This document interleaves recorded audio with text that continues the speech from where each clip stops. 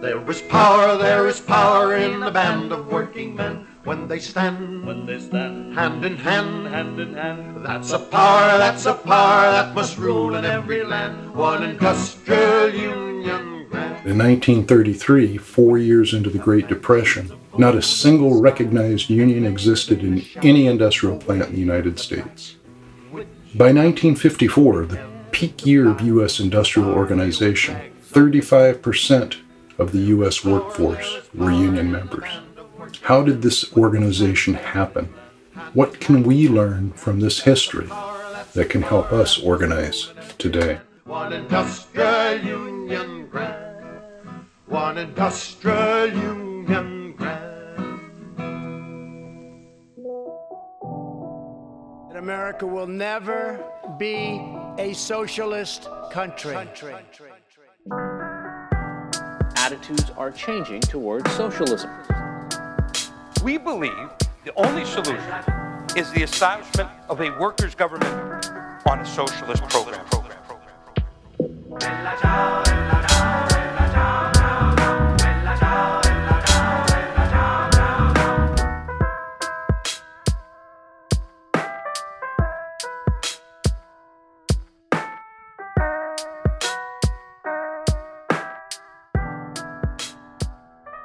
Every bit of economic activity that produces new wealth in society is a creative act by working people.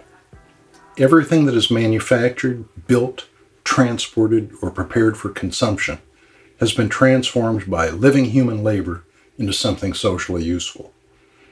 Through our hands passes all that wealth, and in our hands the means of production and distribution spring to life. This gives our class enormous, that is to say, decisive social power. We can bring the entire economic system to a halt simply by collectively putting our hands in our pockets and ceasing work. This gives us the potential to take control over the entire operation and to begin making all the decisions regarding what is produced, under what conditions of work, and how the product is distributed to society.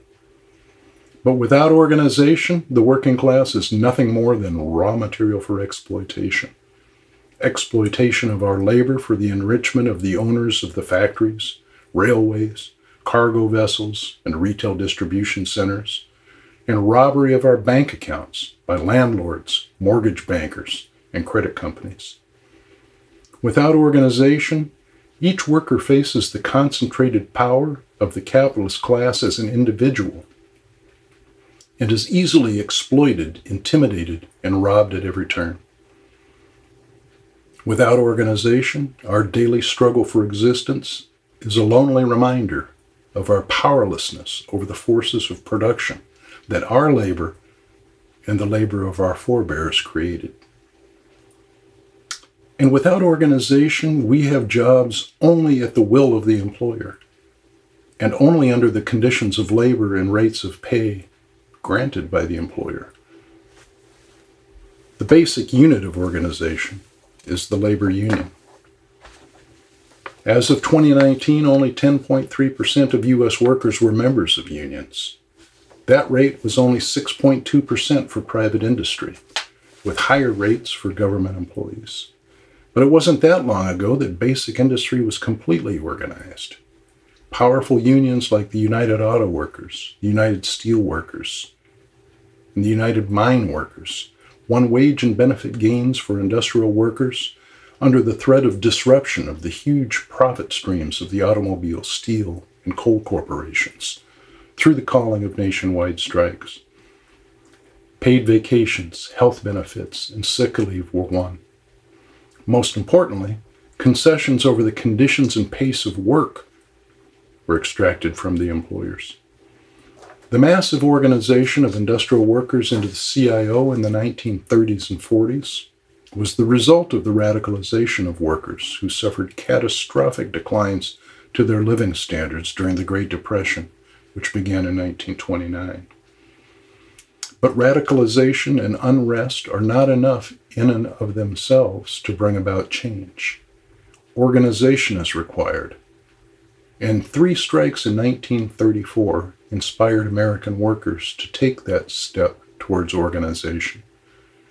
Those three were the San Francisco waterfront strike, the strike of the auto parts workers in Toledo, Ohio, and the great Minneapolis Teamster strikes.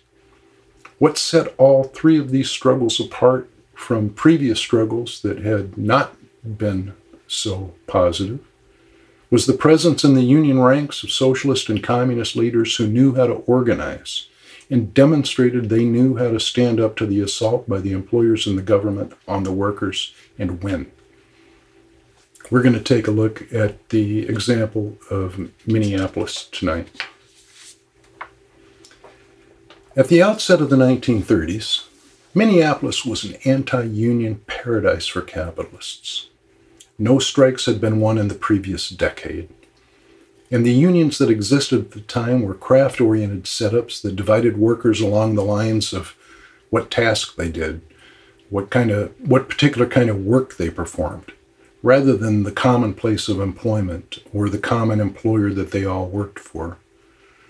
What is more, during the reactionary political period of the 1920s, the conservative trade union leaders of the American Federation of Labor had collaborated with the capitalist government to root out any pockets of radicalism left over from the pre-World War I period with a series of red purges in 1925 and 26.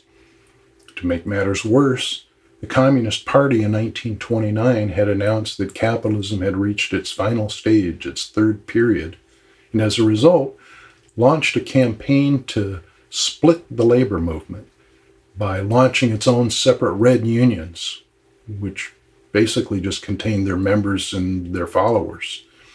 But it isolated the most radicalized workers from the bulk of the organized workers in the existing trade unions.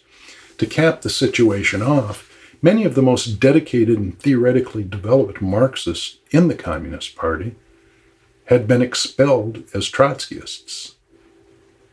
But it was the Trotskyists in Minneapolis, organized into the Communist League of America, who constituted the most experienced and knowledgeable activists in the labor movement, and it was with a handful of members that they began the campaign to transform Minneapolis into a union town. The idea was hatched by two veteran Marxists, Ray Dunn and Carl Skoglund. Dunn was a well-traveled former IWW organizer who had been the Communist Party's candidate for U.S. Senate from Minnesota in 1928. Skoglund was an experienced socialist trade unionist who had been blackballed in Sweden for his political union activity, could no longer find a job, and made his way across the Atlantic in order to continue his socialist organizing here in the United States. Minnesota winters are very cold, and at that time, coal was the almost universally used heating material. There were a number of coal yards scattered around Minneapolis, employing mainly unskilled labor in back-breaking work, shoveling coal into trucks over long hours for delivery to homes and businesses for heat. A few Communist League members got jobs in one of the coal yards, and then slowly and carefully over the course of 1933 began recruiting a nucleus of people who were ready to help organize the union. Although the Teamsters Union was divided up into separate local organizations, one for milk drivers, one for grocery drivers, and so on, there was one sort of mongrel local which contained members who were not numerous enough handling a particular commodity to form their own separate locals. This was General Drivers Local 574, with a membership at the time of no more than 75. This was chosen as the vehicle for organizing the coal yard workers. The concept was to win a victory for the union by tying up the coal yards, winning a strike, and then to parlay that win into a campaign to organize the entire trucking industry in Minneapolis. The workers were hamstrung by a corrupt and ineffective leadership on the local level. The Teamsters Joint Council and the business agent were not really interested in any organizing, didn't really know how anyway, but they were up against a contradiction. Their power and prestige depended on the number of workers paying dues to the union. The intelligent course in a situation like this is not to simply loudly denounce the labor leadership and then engage the union bureaucrats in a head-on fight for control of the union. If you're new in a union, you haven't had time to build a base to lead such a fight anyway. The key in a situation like this is to find points of support through which organizing can take place. And that is a key difference between Marxism and ultra-leftism. The ensuing battles in Minneapolis would confirm the correctness of this approach.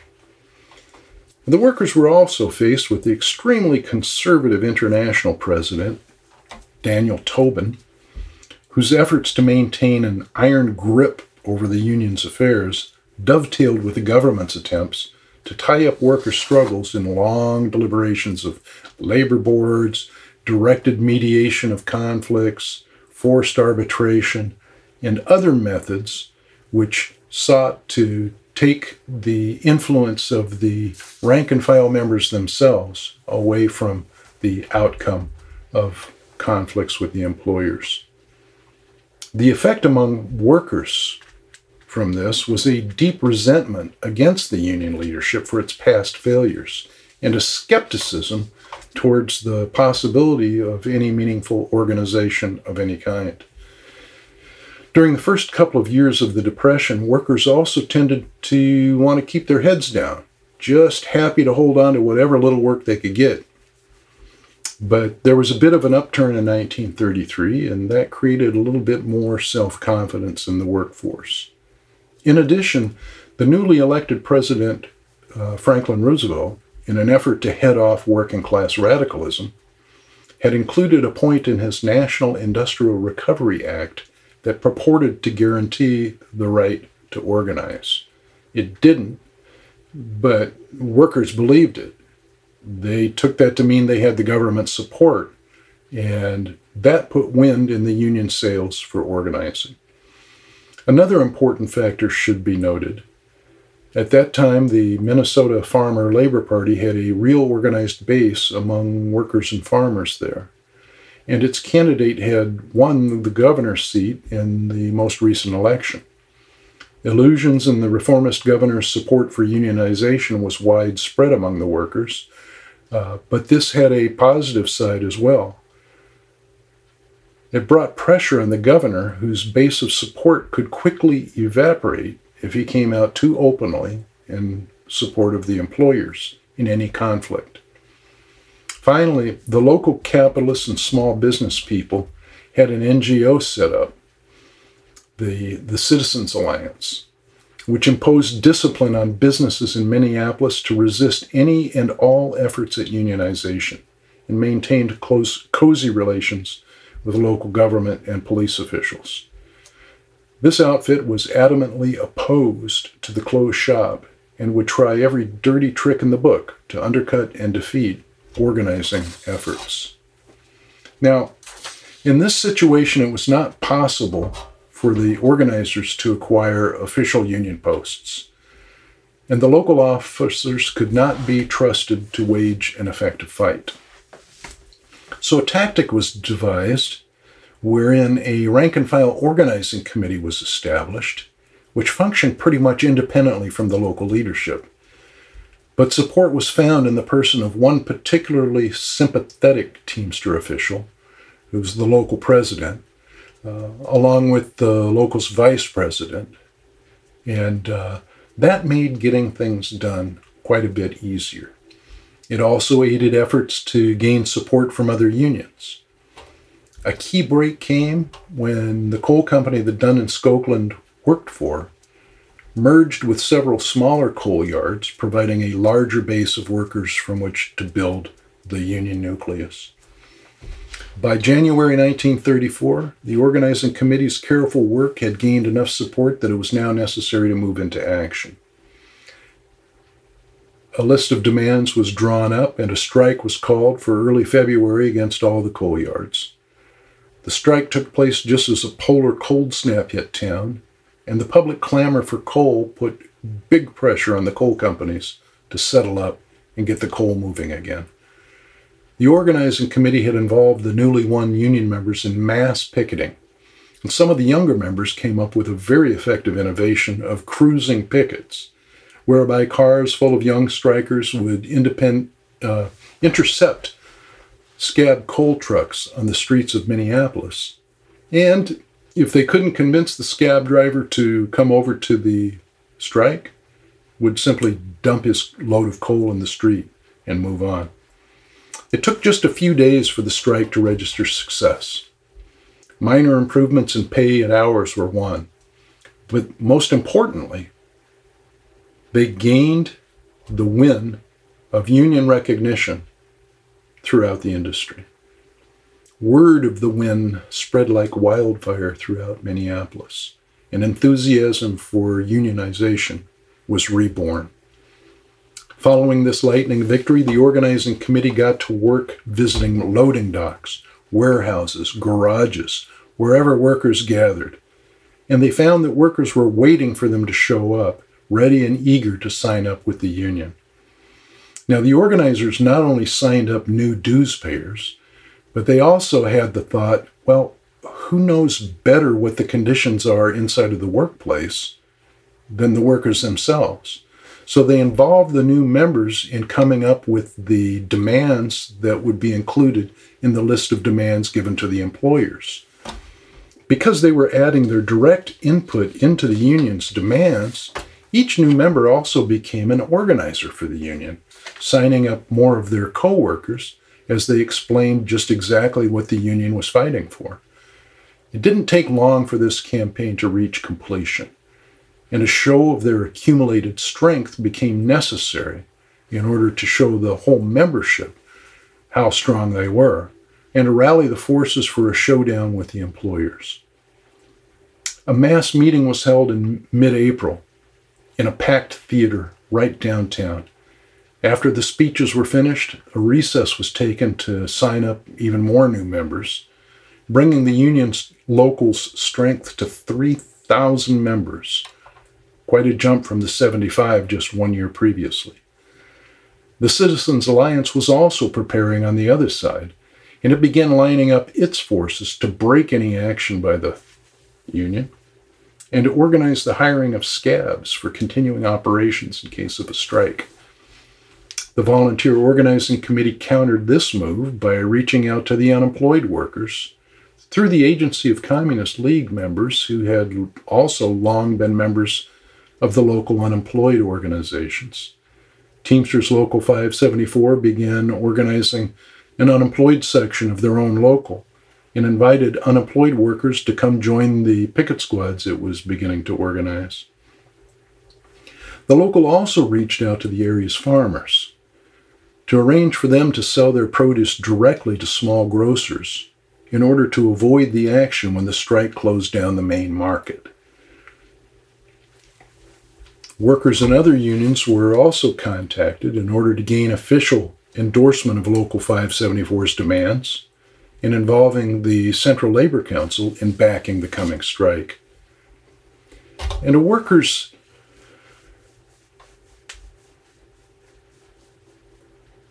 committee put together a women's auxiliary for the local. It was organized in order to involve family members of the union members in solidarity activity and active participation in duties at strike headquarters. And the strike headquarters was a sight to behold as well. A big garage was rented right downtown Minneapolis and outfitted with meeting rooms, a commissary, a vehicle maintenance bay for the cruising picket cars, and a hospital. A doctor was hired to treat minor injuries, and nurses volunteered to help care for the wounded. When the union's demands were presented to the employers insolently refused to even talk. When this was reported to a great mass meeting of union members, there was a unanimous vote to strike. Rather than leave organization decisions in the hands of the local officers, A strike committee of 75 rank-and-file union members was elected to conduct all aspects of the strike. As soon as the strike was called in May, new members began streaming into the strike headquarters. Local 574 had soon doubled its membership to 6,000 workers in Minneapolis. At the beginning of the strike, the streets were quiet. No attempts were made to move anything by truck. No attempts were made to break the strike. Yellow cab drivers came around to join the local as well, and soon they were on strike for their own demands. Now, nothing on wheels moved in Minneapolis without union approval, and cruising picket squads made sure of that. Mass picketing was needed all over town, but with new reinforcements, it was no problem to organize the necessary forces. The Citizens Alliance got the police to mobilize, to start beating up pickets. And a few pickets started coming in with broken bones and bad cuts. But this only stiffened the resolve of the strikers and won the strike more public support. It was at this point that a force of special deputies was organized by the Citizens Alliance to augment the police forces, and an attempt was made to physically smash the mass pickets being used to help keep the main market closed down. In what became known as the Battle of Deputies Run, the strikers gave back much more than what they received, chased the special deputies and all the cops out of the market, and kept it closed down. Now, in the course of this strike, masses of workers learned the kind of lessons only a few will get from reading books. They discovered that the police are not a neutral force for law and order, but 100% on the side of the employers against the workers. They learned that the capitalist press lies and distorts news reports in order to demoralize strikers and to turn public opinion against the strikers.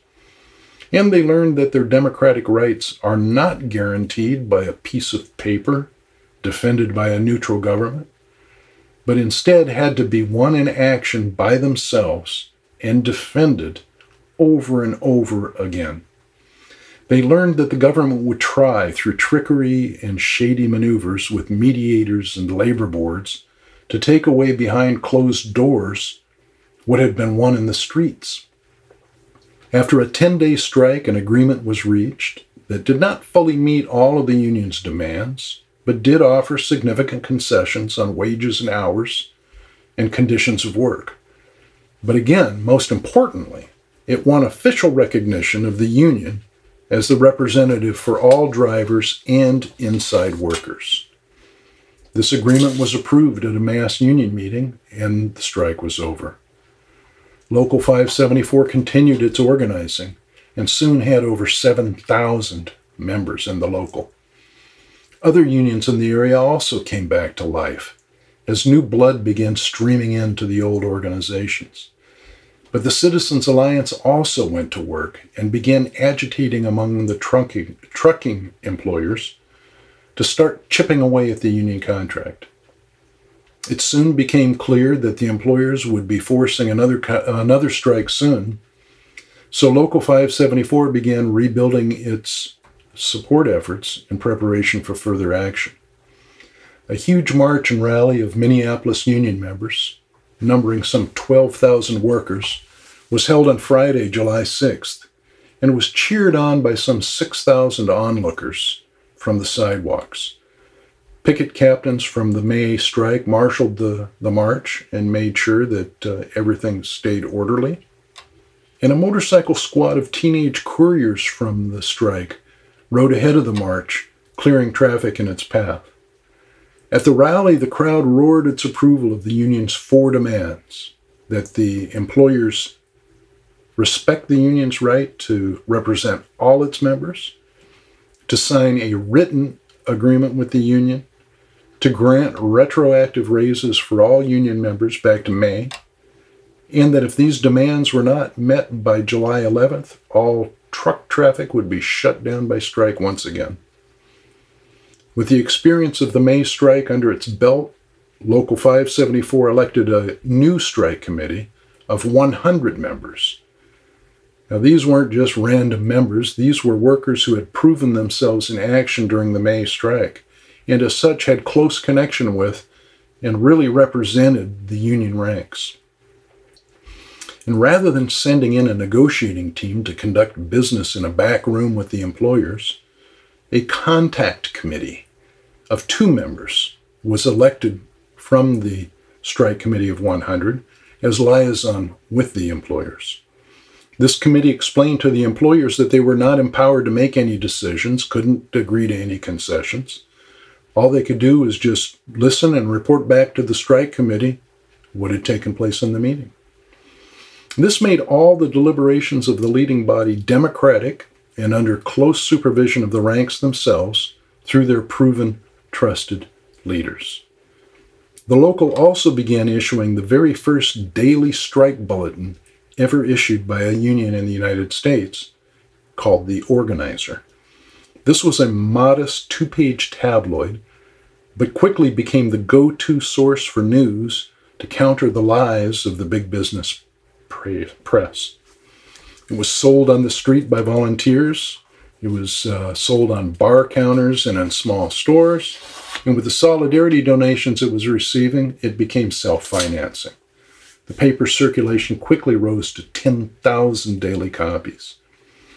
The Citizens Alliance countered this by harassing one print shop after another to get them to stop printing it, until the union finally found a shop that wouldn't give in to any of the pressure, and the paper continued publication all the way through the end of the strike. The Citizens Alliance also received a gift, a propaganda gift from Teamsters International President Daniel Tobin at this point. He published a red-baiting editorial tirade against the leadership of Local 574 in the July issue of the union's magazine. The Citizens Alliance took this editorial and published it as an advertisement in the Minneapolis papers, and used this as a way to try to split the union, to divide the membership from the leadership. But the union members were not swayed by this attack and stuck with the Trotskyist leaders who had proven they knew what they were doing and could deliver the goods. In this strike, the police were armed with shotguns for the first time and instructed to use them to break the strike. An ambush was organized against a squad of unarmed pickets. 67 of them ended up shot, 3 in critical condition, and 2 of those later died. This armed assault enraged the working class of Minneapolis. A protest rally drew 15,000 angry workers, and the rostrum was filled with local union officers and leaders of the local farmers' organizations. The Farmer Labor Party governor had put the National Guard on alert and was looking for any excuse to deploy them and break the strike.